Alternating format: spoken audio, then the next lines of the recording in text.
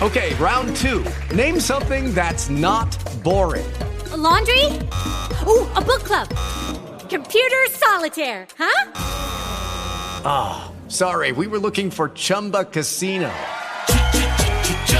That's right, ChumbaCasino.com has over 100 casino-style games. Join today and play for free for your chance to redeem some serious prizes. ChumbaCasino.com. No purchase necessary. Void where prohibited by law. 18 plus. Terms and conditions apply. See website for details. We made this. Hi, this is Bill Smitrovich, Lieutenant Bob Bletcher on Millennium. And you're listening to... It is Ryan here, and I have a question for you. What do you do when you win? Like, are you a fist pumper, a woohooer, a hand clapper, a high fiver? I kind of like the high five, but if you want to hone in on those winning moves, check out Chumba Casino. At ChumbaCasino.com, choose from hundreds of social casino-style games for your chance to redeem serious cash prizes. There are new game releases weekly, plus free daily bonuses, so don't wait. Start having the most fun ever at ChumbaCasino.com. No purchase necessary. VGW. Void where prohibited by law. See terms and conditions. 18 plus. Lucky Land Casino, asking people, what's the weirdest place you've gotten lucky? Lucky? In line at the deli, I guess? Aha, in my dentist's office. More than once, actually. Do I have to say? Yes, you do. In the car before my kids' PTA meeting. Really? Yes. Excuse me, what's the weirdest place you've gotten lucky? I never win and tell. Well, there you have it. You can get lucky anywhere, playing at LuckyLandSlots.com. Play for free right now. Are you feeling lucky? No purchase necessary. Void where prohibited by law. 18 plus. Terms and conditions apply. See website for details. The time is now.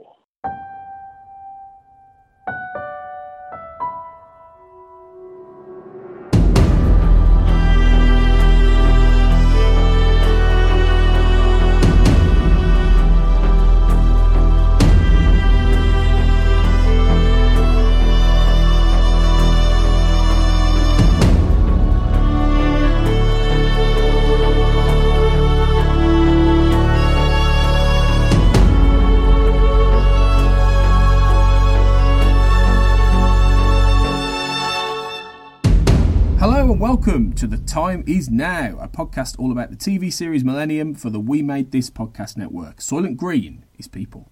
I'm your host, Tony Black, and following from our episode with Dan Owen on Virtual Season 4, in this bonus outing we'll be talking the follow-up, my own Virtual Season 5.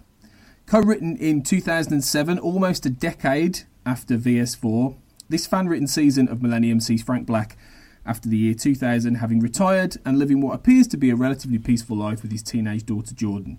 After a series of brutal murders which echo the Frenchman case from Seattle in 1996, Frank is called back in by the FBI and young agent Brad Locke to investigate, and inevitably comes to realise that the Millennium Group still exists, and even in the 21st century they are still a force to be reckoned with. And joining me to talk about this is my co-writer and developer of VS5, and the eventual solo showrunner, James Jordan. And this is a real reunion for us, isn't it? After all these years. It really is. It's been such a long time, and we never really communicated except for on the internet back in those days. So it's really great to be actually talking to you for real. Yeah, ditto, for sure. Yeah, it's a real pleasure. And I mean, we'll get into it, but we were just saying off mic, it feels like a different lifetime, because this was nearly 15 years ago. So the world has changed a hell of a lot in that time. But it's really nice to reconnect and have a little look back at this. So this must be a bit of a trip down memory lane for you here. Yeah, absolutely. I'm trying to rack my brains, making sure I can remember all the details. But you're right, it does feel like a lifetime ago, really. Yeah, it really does. But we'll get to that. Before we do it, let's do the well-known on The Time Is Now, the 5 group initiation questions with you. And these answers will be good. So let's do it. I probably know some of this, but it's been a bit of a while, so it'll be fresh to me. So when did you first discover Millennium, James? Well, I actually had a slightly circuitous route to Millennium because back when it was first broadcasting in sort of 96, 97 season, I was really far too young to be watching it. And I was somehow aware of it because I was a fan of The X-Files. And I kind of knew that there's this new show from Chris Carter, the creator of The X-Files, was all the media buzz about it. And I kind of knew that it was this more mature, sort of darker, more intense sort of adult show, the kind of the grown-up cousin to The X-Files. I kind of knew that I wasn't really going to be allowed to watch it, and rightly so in retrospect. In fact, I kind of distinctly remember being in the supermarket back in the days when your parents would drag you along to the supermarket because you were too young to be left home alone, and I would kind of kill time in the home media section, sort of browsing all the VHS tapes and CDs and things. Because did I mention this is the 90s? Showing your age. Yeah, right. Yeah. But I remember seeing the VHS tape for the pilot and Gehenna, and kind of reading the synopsis on the back of the box and seeing the artwork and stuff. And it was an 18 certificate. So that kind of made it a little bit more, slightly taboo, slightly, almost exciting in a way that, I shouldn't be looking at this, So I knew at that time that, there's no way I knew better than to even ask my parents if I'd be allowed to watch this. I knew that was a no-go because I was just a little kid, really. So it really wasn't until some years later that I finally, managed to get that VHS tape. I still wasn't 18, but it was kind of at the point where you're like, well, no one really cares when you're close enough, So that was really my first experience of watching Millennium. But at that time, several years had passed, and so you couldn't really track down the rest of the season anymore. The tapes weren't on the shelves anymore, and I don't think they even released the second or third season on VHS. No. But I did get a hold of the X-Files Millennium episode, the 7th season episode. They released that on a VHS, and they packaged it with Via Dolorosa and Goodbye to All That from Millennium. Oh yeah, I remember that actually. Now you've said it, I'd completely forgotten they did that. But yeah. I think it was kind of to convince people that they were getting their money's worth. Especially back in the day when this is how you would watch American television over in England.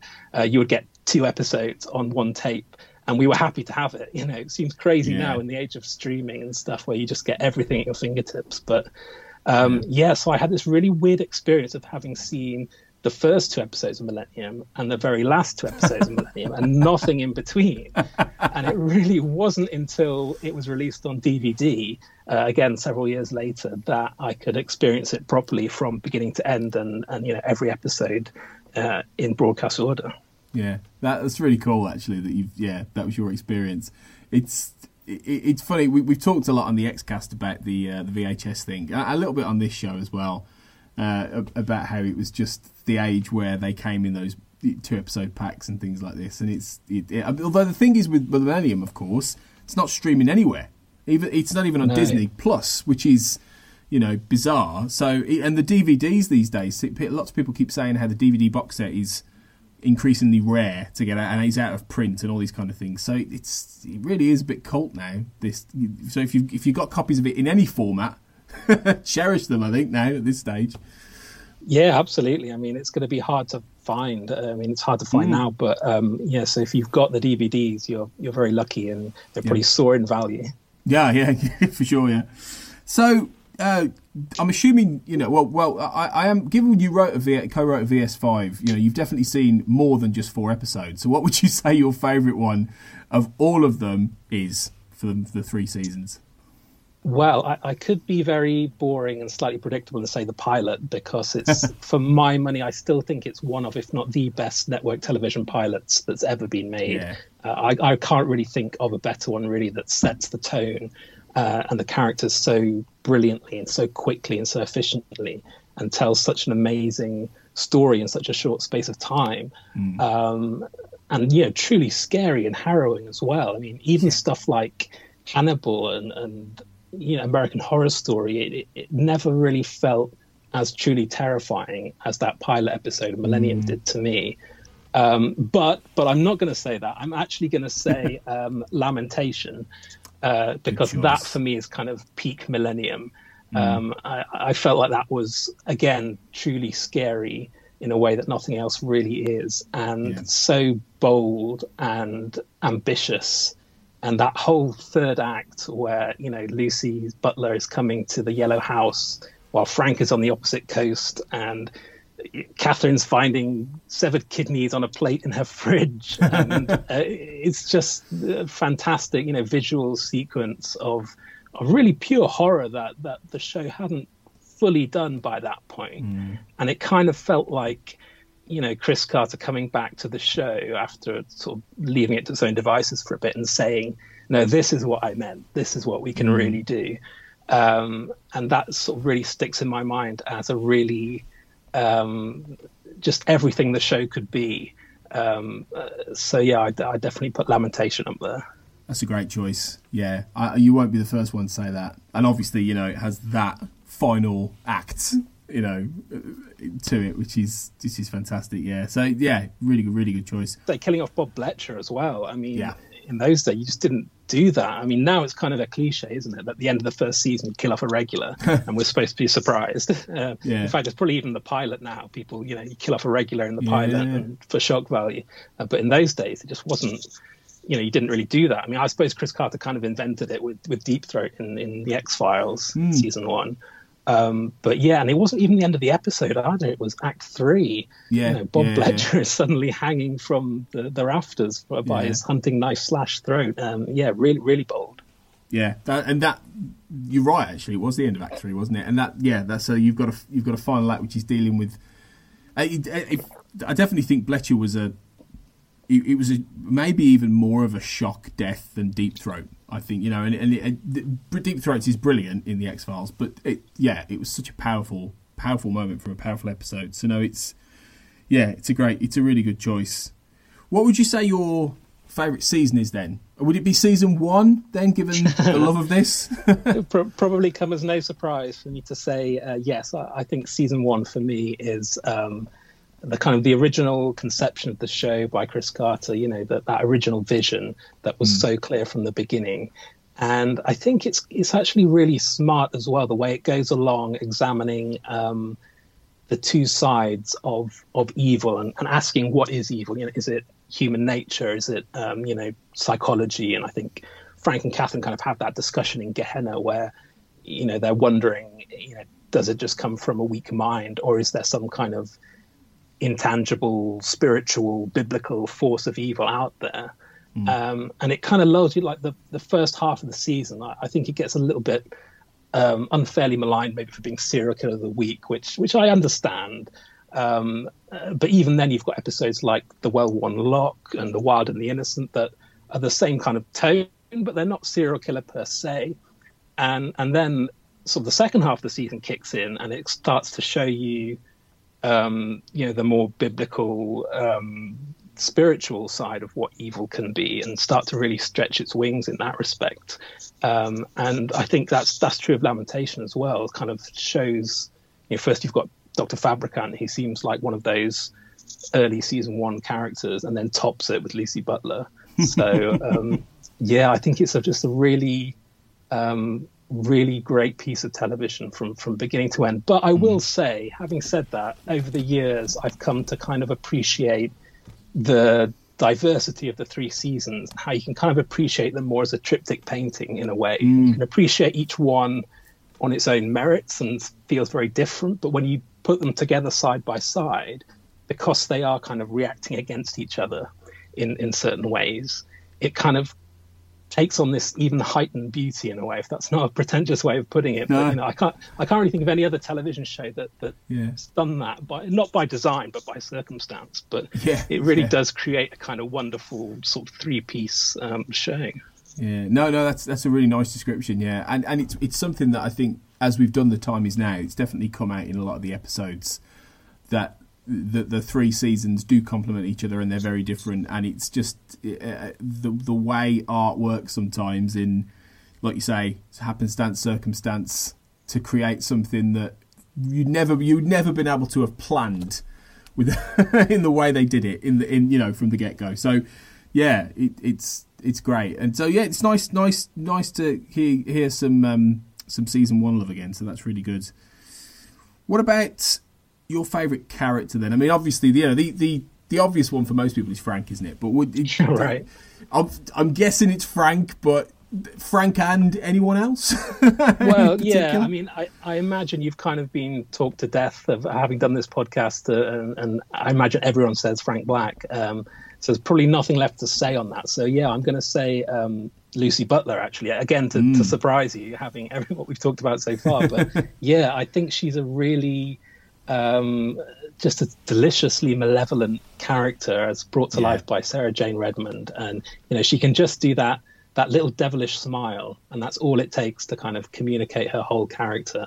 And the kind of unknowable quality about her. There's that whole Jungian animus thing going on with the long-haired man.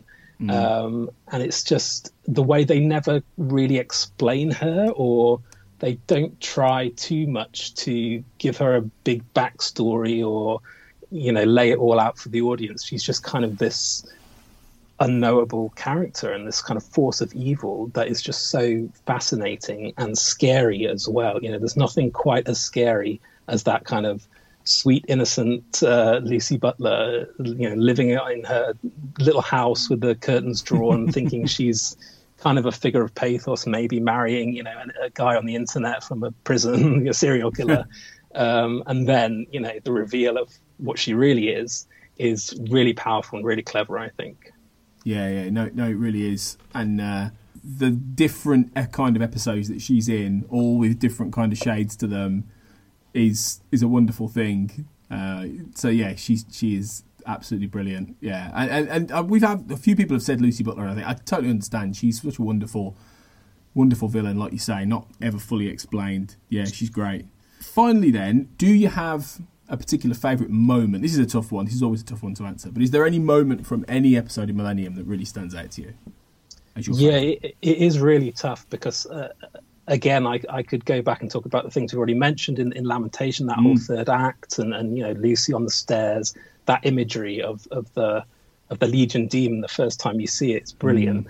But to talk about something different for a change, I think there's a moment in The Sound of Snow where Frank goes back to Ezekiel Drive for the first time, and he goes back to his yellow house, or that's how he sees it, as this preternaturally yellow, bathed in sunlight, wonderful vision of his old house. And Catherine, who is of course dead by this point, she comes out of the house and walks down the steps and just walks past him. And then we cut back to reality, and the new owner of the house comes out, and he's had it painted white. And he says something like, "Don't know how you live with the yellow." And Frank doesn't need to say anything. He just kind of takes his mail and walks away back to his car. But then he looks back, and it's still yellow forever in his mind, and it's all set to the tune of The Dark End of the Street. And it's just this really beautiful, kind of haunting, bittersweet moment. That's a really nice one, actually. That's not one I think we've had before on this show. So that's lovely. It's a very poignant episode generally, isn't it? Really, The Sound of Snow, about looking back to Catherine and the house and the life he had. So no, that's a lovely choice. That's a really lovely choice. Definitely, yeah. And less obvious choice as well, which is really nice. But yeah, I do think the latter half of season 3 is a bit underrated, actually. I think there's lots of really great episodes like The Sound of Snow in there. If you're willing to kind of endure slightly through the rocky period at the beginning, you do hit a really great patch once Chip Johannesson is showrunning. Yeah. It never gets any better than Antipas for me. Which I'm not even joking about. As ridiculous as that episode is, it is my favourite from season 3. Oh, me too. I love it. Anything with Lucy and, of course, an outright, unabashed horror. Brilliant episode. Yeah. Well, it's The Omen, isn't it? Basically, they basically just rip The Omen off. Essentially. But yeah, no, lovely choice. Absolutely. Well, that's great. I think people will be really interested to have heard that from you in the 5 initiation questions. So thanks for answering those. And let's talk then. Let's talk about VS5. And I suppose we should really just mention the genesis of it at first, shouldn't we? Really, because we came to this when it was me who wanted to do, if I remember rightly, and you know what, James, correct me on any details I get wrong from your memory banks here, because Oh, same.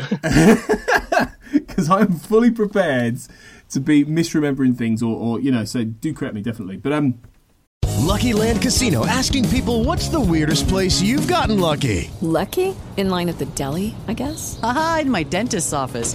More than once, actually. Do I have to say? Yes, you do. In the car before my kids' PTA meeting. Really? Yes. Excuse me, what's the weirdest place you've gotten lucky? I never win and tell. Well, there you have it. You can get lucky anywhere, playing at LuckyLandSlots.com. Play for free right now. Are you feeling lucky? No purchase necessary. Void where prohibited by law. 18+. Terms and conditions apply. See website for details.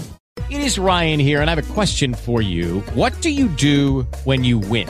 Like, are you a fist pumper, a woohooer, a hand clapper, a high fiver? I kind of like the high five, but if you want to hone in on those winning moves, check out Chumba Casino. At ChumbaCasino.com, choose from hundreds of social casino-style games for your chance to redeem serious cash prizes. There are new game releases weekly, plus free daily bonuses. So don't wait. Start having the most fun ever at ChumbaCasino.com. No purchase necessary. VGW Group. Void where prohibited by law. See terms and conditions. 18+.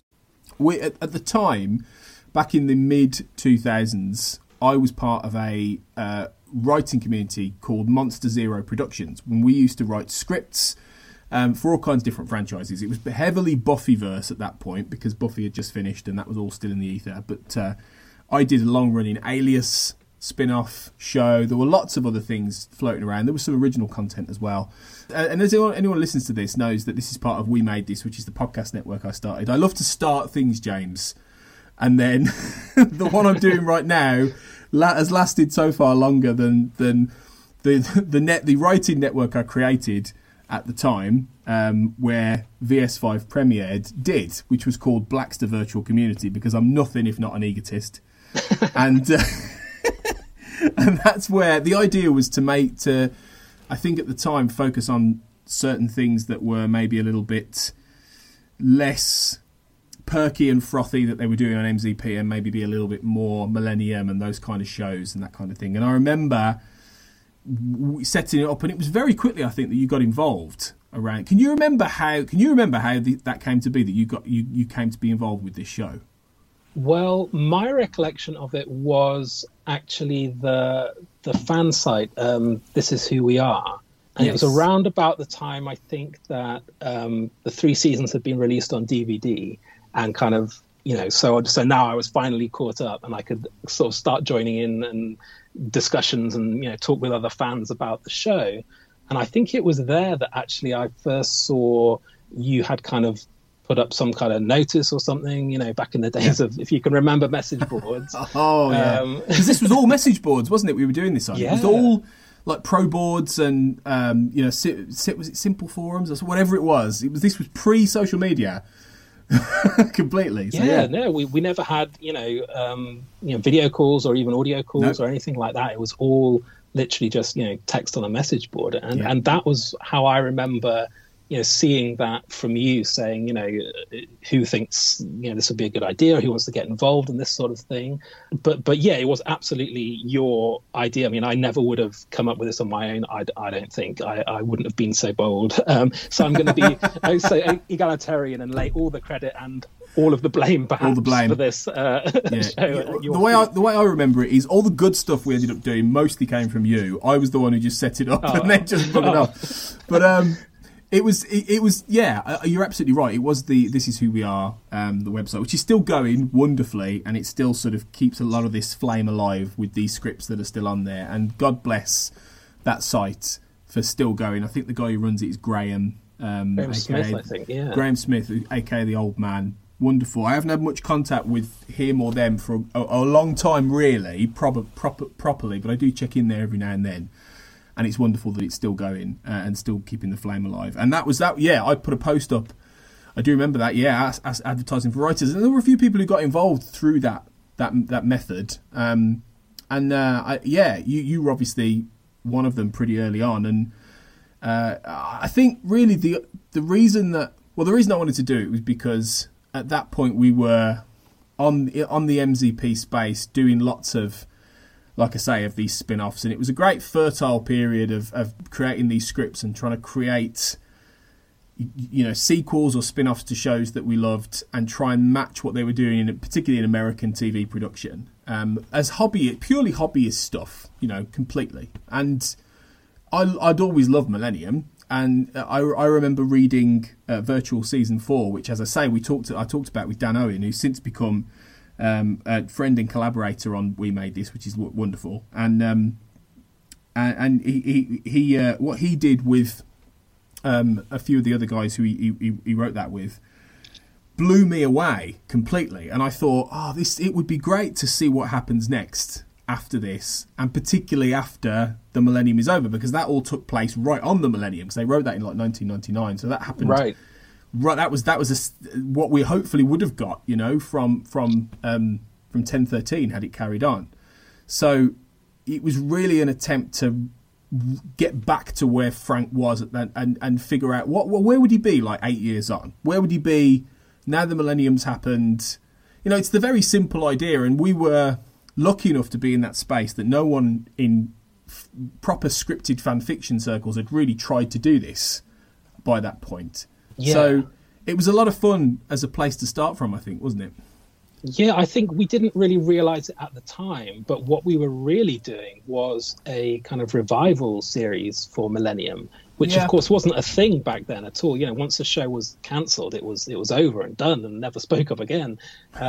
But since, when the X-Files came back as a kind of revival event series, in a lot of ways, that's kind of what we were doing, because time had passed and, many years had gone by. But obviously at the time, we didn't see it like that. We saw it as the fifth season, being respectful of the passage of time, but wanting it to really be, like it was, as if you could kind of get that next DVD box set in the post and it'd be, these 22 episodes, New Millennium. Yeah, I think that you're right, actually. I've not really looked at it from that perspective, but I think you're absolutely right. That is what we were doing, really. The intent really was to definitely stay in step with VS4 and stay in step with canon. I mean, we would have talked about this at the time, but what were your thoughts on that virtual fourth season at the time? And did you have any particular connection to that work that we were following off? Well, this is where my memory is quite hazy. I mean, I think it was... I'm not sure how much I had read. I think it was at that time when I was starting to kind of dip my toe in and discover it and read it, because obviously before then, having not been up to date with the show when it was broadcasting, there was not really much point reading Virtual Season 4 when I hadn't watched, 2 and 3. So I think it was around about the time I was kind of learning that it existed and starting to look into it, and it kind of came about the same time when you made that post. So I was always a little bit behind, I think, and trying to catch up whilst we were developing, and I was very much relying on you for the kind of the continuity element of it. I mean, I certainly, was going back and reading it, and I think I may have jumped ahead slightly to the finale, so I was sure of how they left things, and then went back and picked up some of the ones that I missed along the way. But again, I'm not sure I remember the exact details of it, except to say that I was certainly aware of it set a very high standard, and it was very well received and really well done. And I think that was kind of the biggest concern at the time when you kind of suggested this, was, both of us kind of saying, well, can we live up to that? And, is it something we can do? Is it, can we reach that? There's not much point doing it if we end up being, a pale imitation of it. And that was kind of, a little bit of hesitation, I think, certainly on my part. Yeah, well, this was definitely there in my mind, because I like I say, I thought VS4 was terrific, and what they did was absolutely worthy of, for the most part, of being filmed. You could absolutely have made those scripts, I think, with, obvious natural sort of production tweaks. I know that it was well received by, cast and elements of the crew. I mean, Dan talks in the episode about how he, forged a bit of a online relationship with like Erin Mayer and Kay Rendell, and a great story about how he and his co-writer got an offer to write a screenplay from a producer in America, and they didn't really take it very seriously. And he's convinced that it was for the show Freaky Links in the end, which was made by Daniel Myrick and Eduardo Sanchez just before, so around the point of the Blair Witch Project. So he kicks himself now because he thinks, well, I could have been working with could have America. Been me. Yeah. But so that gained a level of traction. It probably realistically in a way that VS5 didn't, in fairness, which is there's no bitterness on my part in any way about that at all. I think that really that was following on. It was at a point where there was no engine for creating anything like this. You know, those scripts are still in WordPad essentially format. You know, we at least tried to update it and have them in PDFs. You know, and be able to put them online and have discussion boards and all that kind of thing. And it was very different for them back then because that the discussion board stuff was there, but it just wasn't done in the same kind of way. There wasn't the same kind of setup that we potentially had to start with it. But it was on my mind about whether we could live up to it. And I think I was even more in my... How old would I have been then? 25. I was even more full of hubris. I don't know if I'd be able to do it now. I really don't. I'd be a bit more like... How do we follow on from this? Because it was really good. Yeah, I know what you mean. It seemed crazy, didn't it, to even sort of attempt it. But we were really kind of doing it for ourselves, really, and for the love of it. You know, we didn't have any kind of great goals or aspirations in mind, and we knew that, you know, obviously when Virtual Season 4 was going, it was, you know, they were very deliberately trying to finish the show and get it to the year 2000, get Frank Black into the new millennium. And so obviously enough time had passed that there was nothing like that for us. It was just really, you know, hungry for more Millennium content. And if there wasn't going to be any more episodes, then we'd have to write them ourselves. Well, I mean, let's, without going into obviously too much personal detail for you necessarily, what got you into this really in terms of your background as a writer?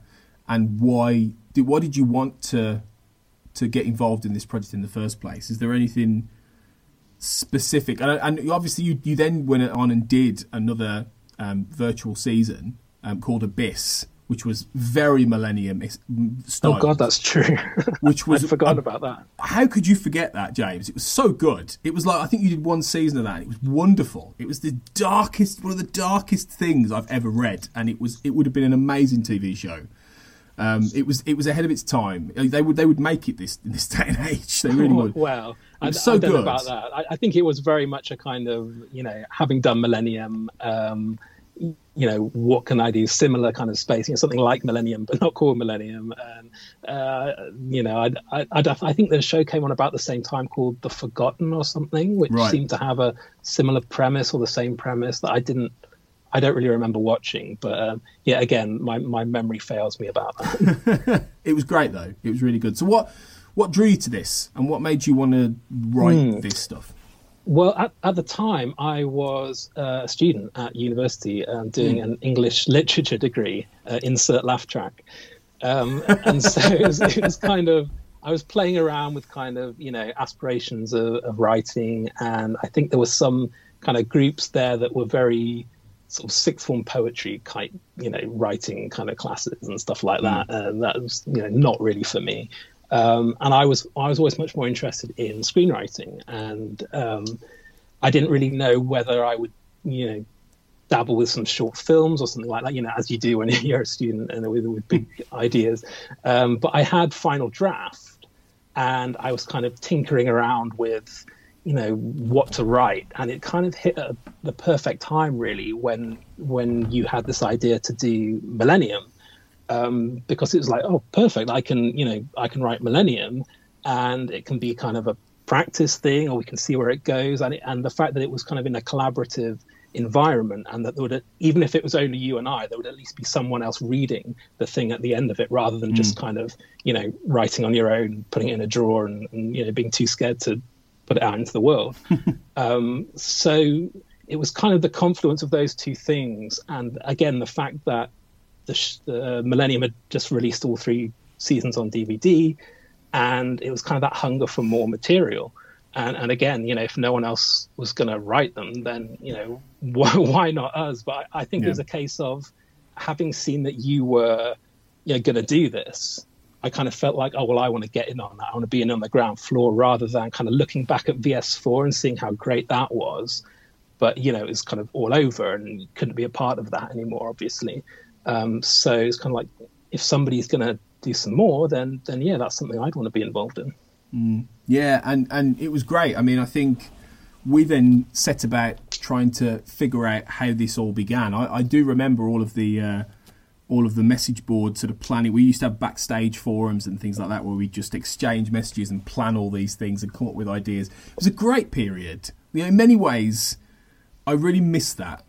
In that, even though I've I don't really write screenplays. I haven't really written a screenplay in years now, and I've moved on to writing, books in terms of non-fiction stuff and doing all the podcasting and that kind of thing. I do miss sometimes the process of collaborating on ideas and coming up with stories, and it was a bit. I mean, you might know more than this than me, but it did feel like a writer's room environment sometimes back then. It was really fertile, and it was so much fun getting your head into this world, I thought. Yeah, definitely. I think it was certainly great fun, kind of collaborating and exchanging ideas, like you say, and good practice for any kind of writing as well, and kind of bringing people together and having to there's a sort of administrative element to it as well, isn't there? Kind of organizing how to corral all these people into creating a single work. But yeah, as much as it could be hard work at times, and we did kind of push ourselves and take it very seriously, certainly in my case, probably too seriously at the time. But yeah, it was good fun. Yeah.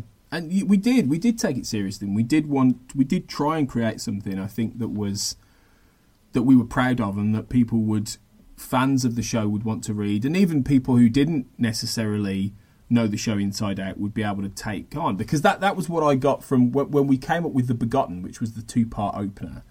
I think we wanted, and you hit on this earlier when you said about a revival, we knew we wanted to keep VS4 as canon, and there were aspects of VS4 that would maybe bleed in over, but we really did start from the beginning again, in a way, and we didn't necessarily follow on from those stories, because the end of VS4 could have served as a perfectly fine ending for the show in many ways. You could have finished it there, and no, you didn't have to do any more.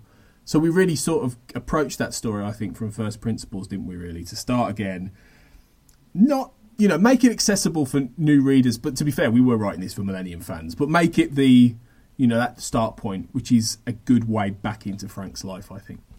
Yeah, definitely. I think a lot of it came from trying to answer those questions about, why now? Why is Millennium still relevant after all this time? And, is there a role for Frank Black? Is there story left to tell? And I think really kind of answering all those questions, which is what I think we did between you and I at the time. We kind of spent some time before we were actually going to write an episode. We kind of batted around, trying to come up with a justification for it, essentially. And really a lot of the answers to those questions that we came up with ended up dictating the story in a strange way, because it was kind of born out of how can we craft a story that would logically bring Frank back into this world of millennial strife and darkness, when in being true to his character, you'd think after everything he'd been through after the year 2000, he would just be like in happy retirement, locked away with Jordan, and never again, thank you very much. So really we had to come up with a convincing way to justify our own existence, really. And I think we have to hold our hands up a little bit. We ended up doing the Jordan is kidnapped story to kick us off, which, we fridged Jordan, didn't we, early on? Yeah, I mean, I know it's kind of a trope and a cliche, and there's an inevitability to it, a bit like when Catherine was, kidnapped at the end of season 1. It's like sooner or later this is going to happen. To be fair to us, I think we were aware of that at the time, and we knew we couldn't play that card again. It wasn't like we were going to have, Jordan in peril every single week and reduce her to this damsel in distress, which is, of course, not good. But we kind of needed that in the first episode because, like we said, otherwise Frank just wouldn't get involved. He wouldn't be interested unless the danger came to his doorstep and to his daughter. So that kind of ended up informing the first 2 episodes, really, like kind of at least 2-parter. Yeah.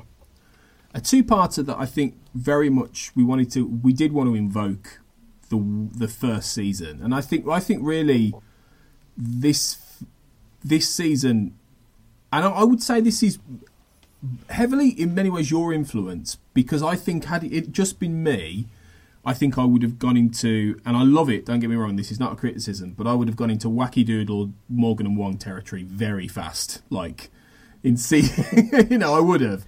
And I'd have probably turned it into one big Dan Brown romp, whereas you managed to keep it grounded and keep the balance. And I think we managed to balance a lot of the composite elements, particularly seasons 1 and 2 in this, and, elements of 3, without shadow of a doubt, that esoterica in this season really quite well. And I think The Begotten sets that up in that it does reflect elements of that the pilot and the going back to the idea of the kidnapper, the serial killer, the raincoat man in this case, the threat to Frank's family, just getting back to that existential darkness that drags him back in. And I think it was a good route to do it, because it's a recognisable way to bring Frank back into that story, while also introducing all the new elements, the younger partner, the FBI character, so you have that aspect of the world, the new love interest in the psychologist that's helping him, Miranda, and then of course the big one that I couldn't help but do, which was bring back Peter Watts, which I just couldn't help it because I love Terry O'Quinn that much. Me too, absolutely. But I do think that was our biggest creative risk that we took in the whole thing, really. And I think that was the only time that we really not disagreed exactly, but I think that was the point where we had to have a longer conversation. Because I think most of our work together was, maybe this is just me with Raised to the Spectacles, but it came together fairly easily, I think. Yeah, and we didn't really have any major disagreements on direction or tone or anything. But I think with Peter, I think that the danger there was that we never wanted to be too fan fiction-y, for want of a better term. We didn't want to stray into, let's bring back all the dead characters and all that kind of stuff. And I think also because we were always saying we wanted to be respectful to the VS4 and treat it as canon and all that kind of stuff. And they actually had a funeral for Peter, if I remember correctly, and very much treated him as, dead and gone. So again, we also didn't want to kind of disrespect the direction they'd taken. But having said that, because several years had passed, it almost made it work a bit more than it probably would have done if we'd have been doing this in 2001. Yeah. And I think it's kind of, even in VS4, you never saw a body, so it's kind of fair game. and like you, I love Peter Watts and Terry O'Quinn. And it just came down to, is it going to be more fun having him around or less fun? And of course, it was more fun. Yeah, and you're right. It was a risk, and I think it was something that I probably should have taught myself out of, really. But I never liked. I never really liked the way that Peter was dealt with at the end of that third season, and I always felt like that character should have had a different story to him or a different end. And there are various different schools of thought with this, and a lot of people would probably not have made that decision. But it was great to be able to write him again and try and get that dynamic back with Frank. But it was the most, like you say, openly fan fiction baiting thing that we did with VS5. To be fair, it kind of was. But to be fair to us, we did spend a lot of time and energy kind of justifying this in the story world, and in the dialogue and the exposition, and building. Again, we really built those first 2 episodes around this idea. And it's not like we just had him, show up out of the blue and say, "Hey, Peter, I thought you were dead." Nope. and carry on. We didn't just do that. So at least we kind of tried to make it organic to the story and build the story around something that would make sense within the world of Millennium. And I don't know if we did. I don't know if we pulled it off or if we didn't do too bad a job, but it was certainly good to be writing Frank and Peter together. Yeah, no, it was.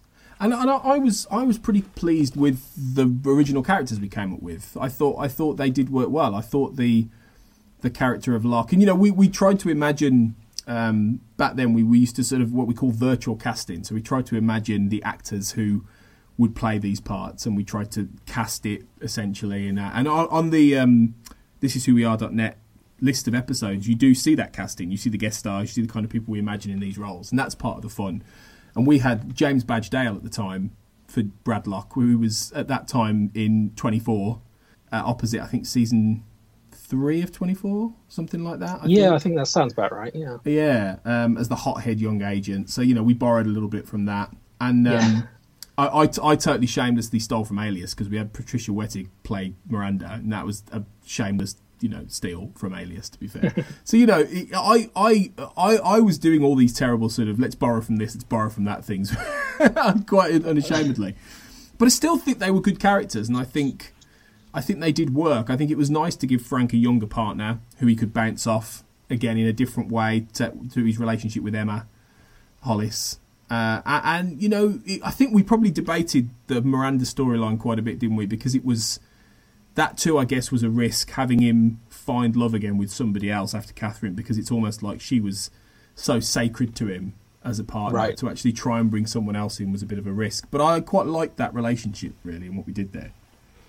Yeah, I think it was a risk, but I think it gave us something else to play besides the usual kind of, the staple stuff of Millennium, the crime scenes and all that kind of stuff. It was good for Frank to have another grown-up to talk to that wasn't just kind of, looking at crime scene photos and stuff like that. And again, if we had been doing this in 2001, I don't think it would have worked, and we probably wouldn't have tried it either.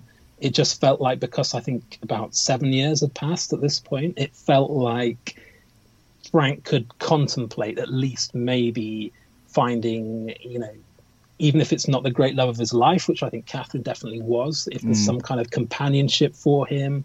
And I think we kind of play that into the character as well, and kind of had Jordan work as a sort of matchmaker, kind of, she was a teenager and she was going off to college soon. She was kind of like, worried about leaving her old dad alone, that kind of thing, and was kind of giving him a nudge into, dipping his toe into whether it's romance or whatever you want to call it between them. But she did kind of start out as his therapist, didn't she?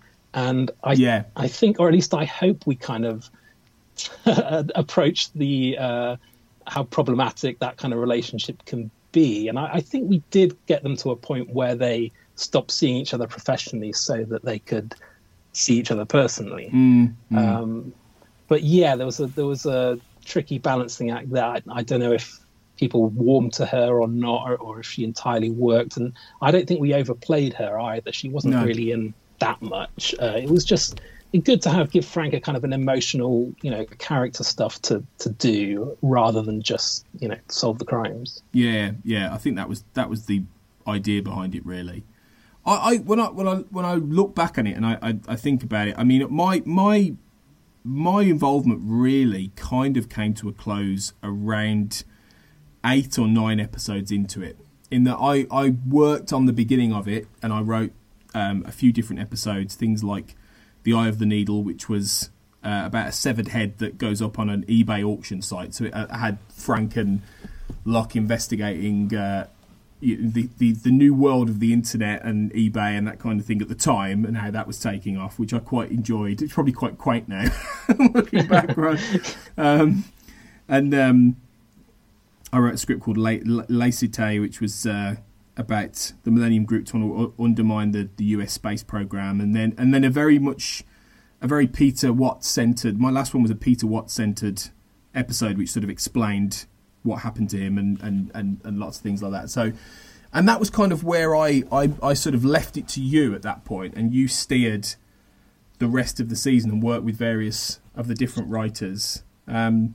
What do you feel at that point it changed? Were you able to shape it into something you'd created originally? Do you think that the direction altered in any way? What can you remember from that point onwards? Well, as far as I can recall, I don't think anything really changed that substantially. It was because we kind of planned out what we were going to do, and we talked about our direction a lot. And we'd kind of boarded out some broad strokes of episodes that were coming up anyway. So I think it was really more a case of just following through with what we'd started and what we talked about. I don't remember ever kind of thinking, big handbrake turn, now we start going in a different direction. I think it was just a case of, ploughing on with the next script, really, because we had so much to do and so few writers, really. As we went on, the people dropped away or were very enthusiastic to begin with, but became apparent that they weren't necessarily interested in the writing part as much as they were the kind of the ideas part. So we were kind of up against it in a way, and I suppose the biggest thing was that we have one less writer now without you.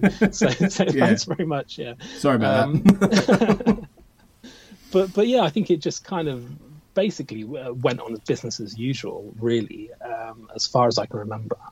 Yeah, and there were. I mean, you wrote a lot of the script subsequently. I think you wrote probably, I'd say, half of the rest of that season, getting on for that, really. And you tended to you obviously handled what we'd call the mythology episodes, I guess, but you also dabbled in a few original specific ideas yourself. Things that weren't.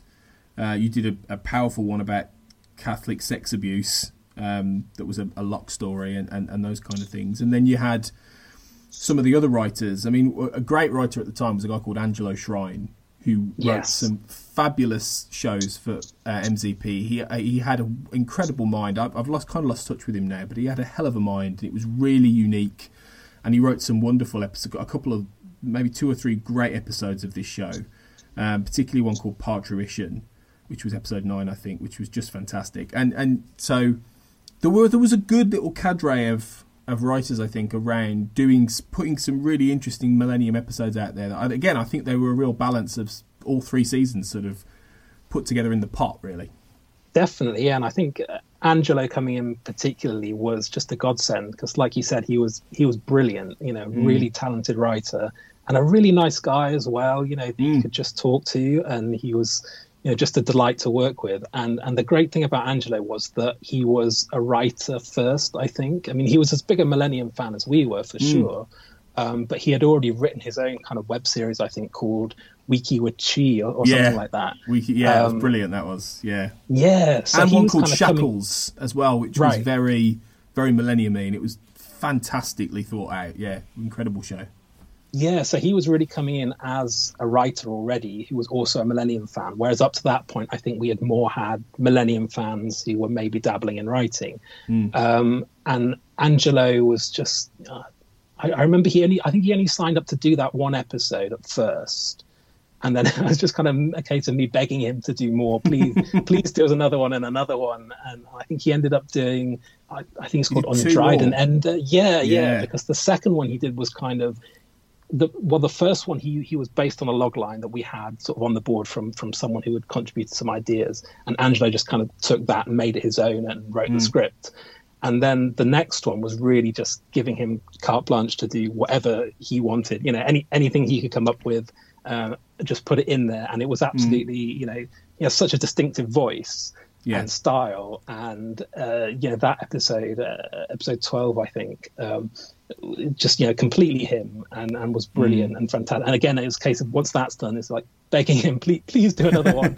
And again, I think he did take on another log line that we had that was literally just a sentence, and then just took it and again made it completely his own. And even at that point, I was still pleading with him to do us some more, but to his great credit, he'd already done above and beyond what he'd promised at the beginning.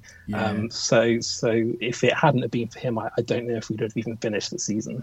He did some fantastic stuff. You, of course, did a resolution for the Lucy Butler Legion storyline with One and Many, which was a really operatic way of bringing it all together. So Lucy Butler, Lucas Sanderson, the long-haired man. I have vivid memories of it all taking place in a church at the very end, and it's really heightened. It's fantastic. I mean, I thought it was really vivid and incredibly as an operatic way of ending ending as such, but bringing to a conclusion within our framework of the Lucy Butler story. You must have had fun writing that one, particularly. I definitely had the most fun, I think, writing that one. I was looking forward to doing it the whole time. I kind of held it back as a treat to myself to, if we can get through this stuff and all these other episodes and get them up on the website on time, I get to write the Lucy Butler episode. Yeah. And I probably laid it on with a trowel, trying to cram everything in there, all the images, all the ideas, and it kind of wanted to be, an epic sort of grand finale to, because in our mind, that was the last time we were ever going to see Lucy on screen. Well, not on screen, in script. And it was just, wanting to shove everything in there and also parallel that with Lucas Sanderson, who we met as a younger character in Saturn Dreaming of Mercury, I think. And, it was interesting to see he's kind of the nemesis to Jordan as Lucy is to Frank, and what would he be like as an older character? So it probably is wildly over the top and ridiculous, but kind of in the spirit of Antipass, like you said earlier. Just really going for it, and then maybe it works, maybe it doesn't, but it's not for want of trying, and it's certainly a great deal of fun.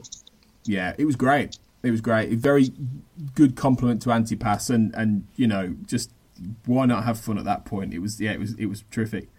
And I suppose the speaking of endings, I mean, the Lucy Butler story in a way never ends, and in a way does Millennium, because we wrote. I mean, the final episode you wrote was called Resolution, which was the 20th episode of season 5, and we never. How on the nose can you be?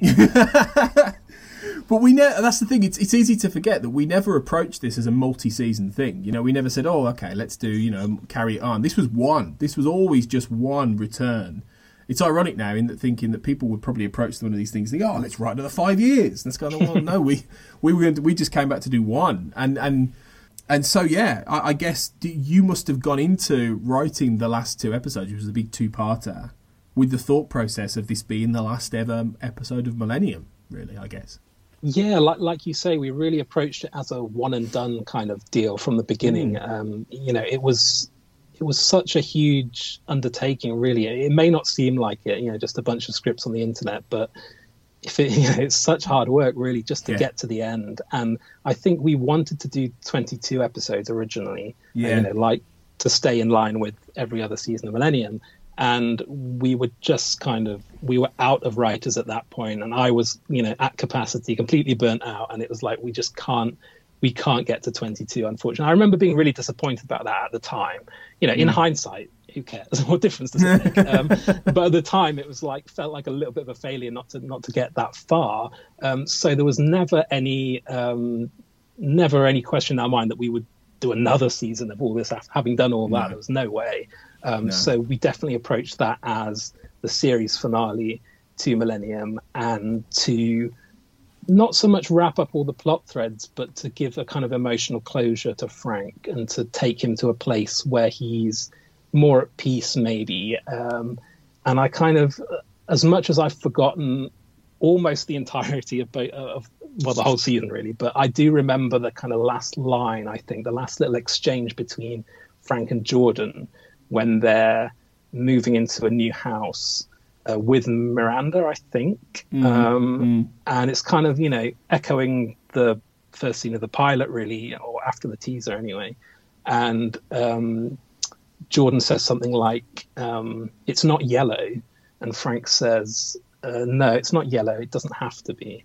And that felt like a kind of a nice place to sum up the idea that, throughout the series, Frank has been doing this thing about painting away the darkness, and the symbolism of the yellow house, and all that, and telling Catherine to make believe that he can make all these bad people go away, and which is kind of a futile struggle, isn't it? Really, this kind of quixotic quest for him, and I think we were kind of taking him to the point of realizing now that he can't paint away the darkness, and that's kind of okay. He can learn to live with it, or something along those lines. Again, I don't know if it really worked. You be the judge. But it felt like a nice place to leave him and give a sense of resolution to his character. Yeah, I thought it was very poetic, definitely. And the way you described it's really nice.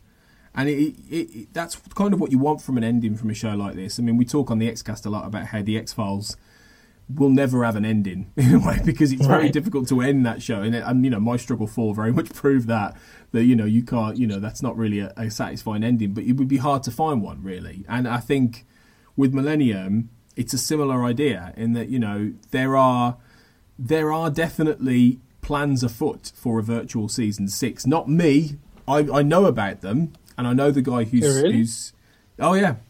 I know the guy who is putting this together, and I don't want to say who he is or say too much at this stage, just in case it's not common knowledge. But I've seen some of the ideas, and it's very different from what we did. But I think the intention is to keep VS5 as canon again, and for him and that team to do what we did essentially, and to pick it up again and get back to Frank, who at this point, if it's set, you know, circa 2021, 2022, he's getting on in years. This is the Star Trek Picard version of Frank, really, and picking up on this and seeing where he is, and particularly, you know, as we record this, we're like about 3 weeks away from Millennium's 25th anniversary, which we're going to be on the time is now, before we sail off. You know, we get in the red Jeep and we sail off into the sunset for good in a couple of months.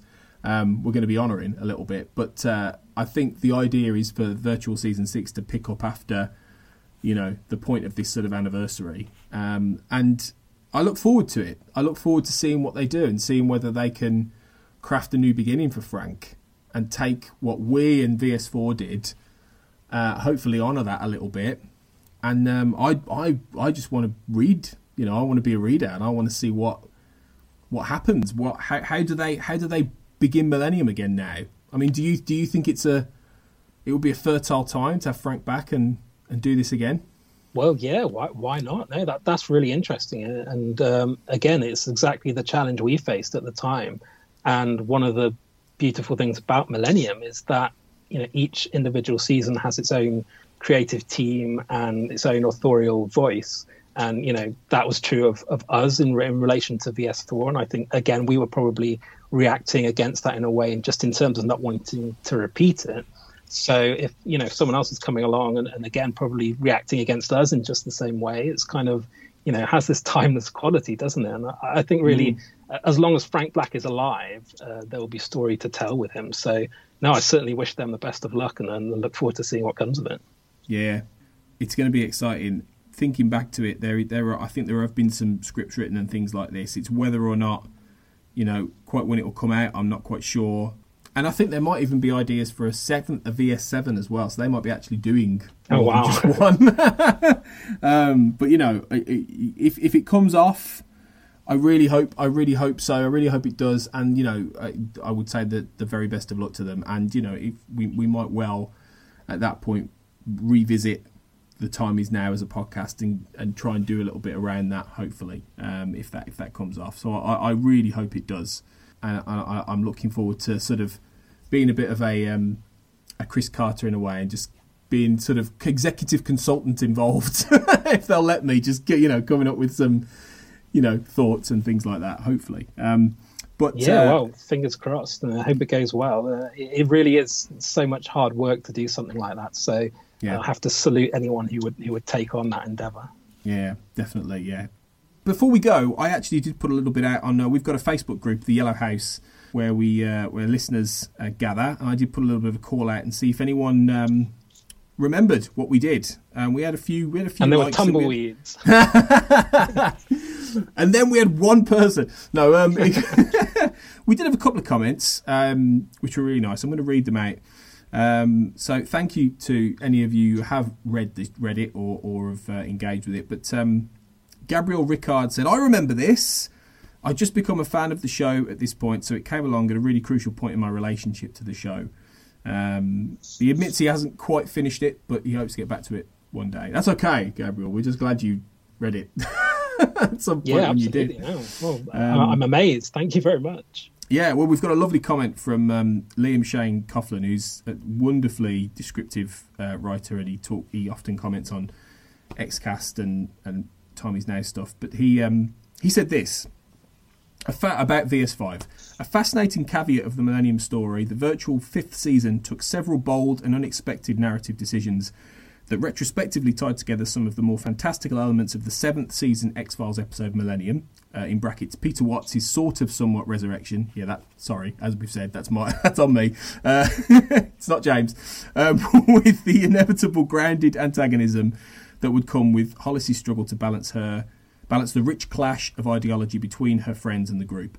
Less a sequel to the original show and more a retooling of several of the basic narrative impetus of the core idea of the setup, it stands as a furiously entertaining epilogue to the story of Frank Black, one I would urge Millennium fans to seek out and enjoy. I wonder if the themes explored by the authors have, number one, aged as they would have expected in step with the modern world, and number two, would the journeys that the characters go on have potentially been retooled in a 2021 climate. And he says, come on chaps, a 6-episode event series with podcast table reads sponsored by We Made This, you know it makes sense. Well, never say never, Liam.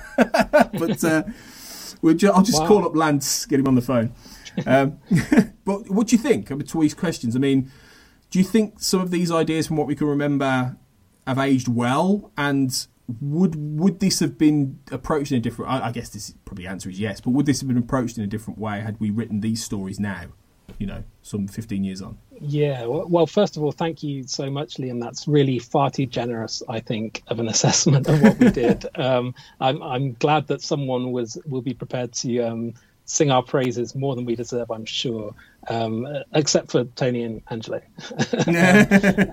But I think if we were doing it now, I think it almost certainly would be more of a revival series along the lines of the X-Files, and it would probably be much shorter, that kind of 6-episode run that would be much more manageable really than what we tried to do.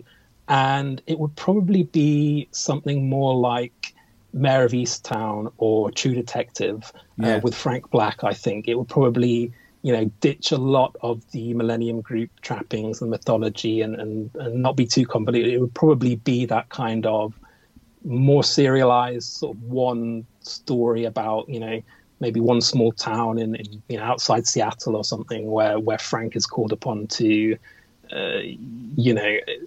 investigate some sort of disappearance or murder or something like that in line with those shows. And I think it really would be a very different experience, really.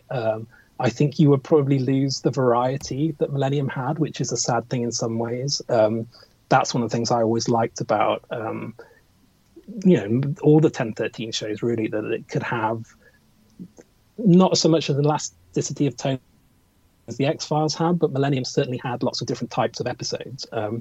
I think today that wouldn't really be the same. It would probably be much more focused and a short-term story. But again, that would be much easier to write. If it was you and I, for example, we could do 3 each quite much more easily than we tried to do 20 way back when.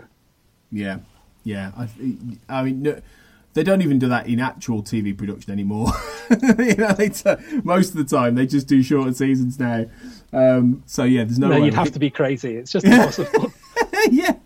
So, we definitely wouldn't do that now. I think that's you're absolutely right. I think something in line with, and if Millennium did ever come, not that I don't ever think it will, but if it ever did come back on TV, I think it would be hopefully more in line with that kind of modern aesthetic of crime and detective show.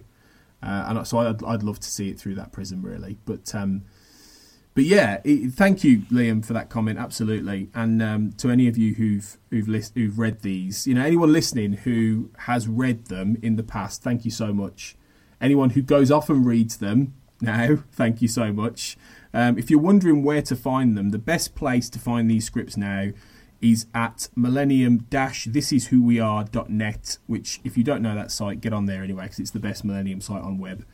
And we've got our virtual season on there. Virtual season 4 is on there. And I do recommend reading them in order. Even though we don't pick up on all of the VS4 stuff, we definitely try and honour it. So I would encourage you to go back to episode 401 and read on from there, and then jump onto our stuff. So you can find it there, and I hope you do. And because I'm still very proud of it, and I'm sure you are, James. And it's great that it's still there, it's still going, and people can still read it. So thank you to anyone who does. So that's basically it, really. I think we've covered this. It's been really great to stroll down memory lane about this. with you. So thank you so much for coming on and talking to me about it. It's been great. Absolutely. Thank you for having me. And yeah, it was great fun to kind of reminisce about those days that are largely forgotten. But we did have a good time doing it. So yeah, thank you. We did. The days of myth now in the distant past. But yeah, it's been brilliant. Thanks so much. So what are you up to? What are you up to now? And is there anywhere on social media people can find you if they want to track what you do, if they've read this stuff? Well, I do have an old Twitter account, which is at JamesJordan555, but I really don't use it anymore at all. So I don't think you would really track me down there, but I'll be in a cabin in the mountains somewhere waiting for the end of days. That's probably the best place to be in this day and age, just generally. So yeah, good for you. But yeah, thank you again. It's been great, and thanks to everyone for joining us once again for another episode of We Made This. You want to find me? I'm at AJ Blackwriter on Twitter, and just check out the broader We Made This network at WMT_network on Twitter for all that's going on over there. We're part of that podcast network, We Made This. Please subscribe to The Time Is Now and give us a 5-star rating and review on Apple Podcasts, because it will help the show get even more listeners than it already has.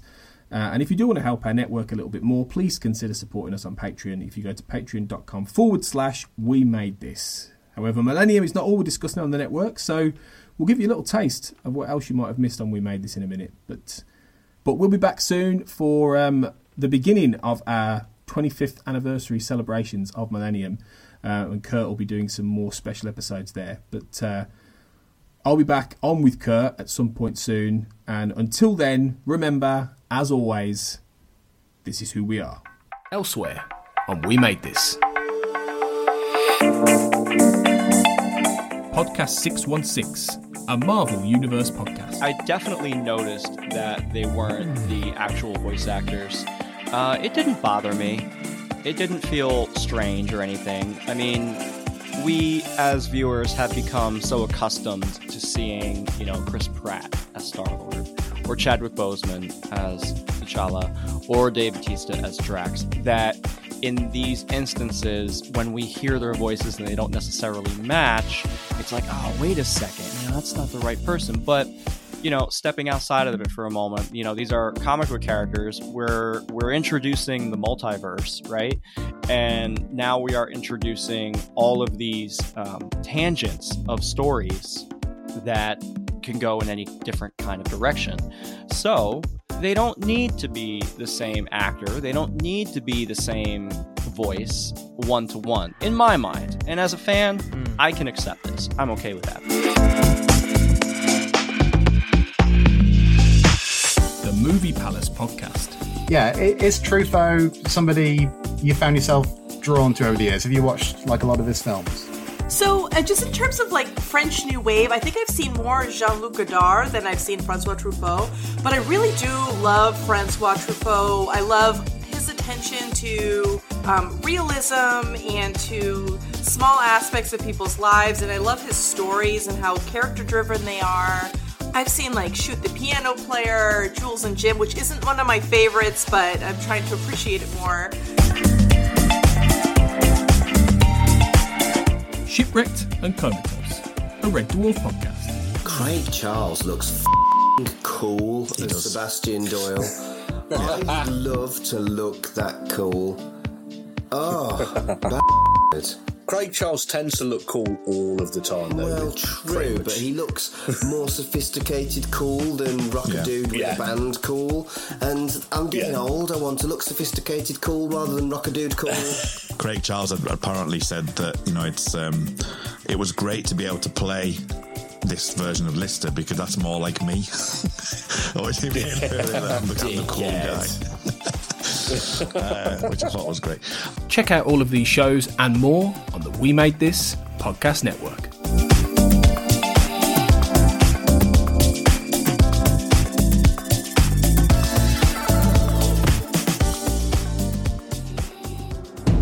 The Time Is Now, a Millennium podcast, was created by Tony Black and is produced by Tony Black and Kurt North. We can be found on Twitter at The Time Is Now Pod, or by searching Facebook for The Time Is Now. We are part of the We Made This Podcast network, which can be found on Twitter at We Made This Pod or on the website WeMadeThisPod.com. For bonus material and exclusives, check out our sister show, The Xcast, and X-Files podcast, where you can find our Patreon. This is who we are.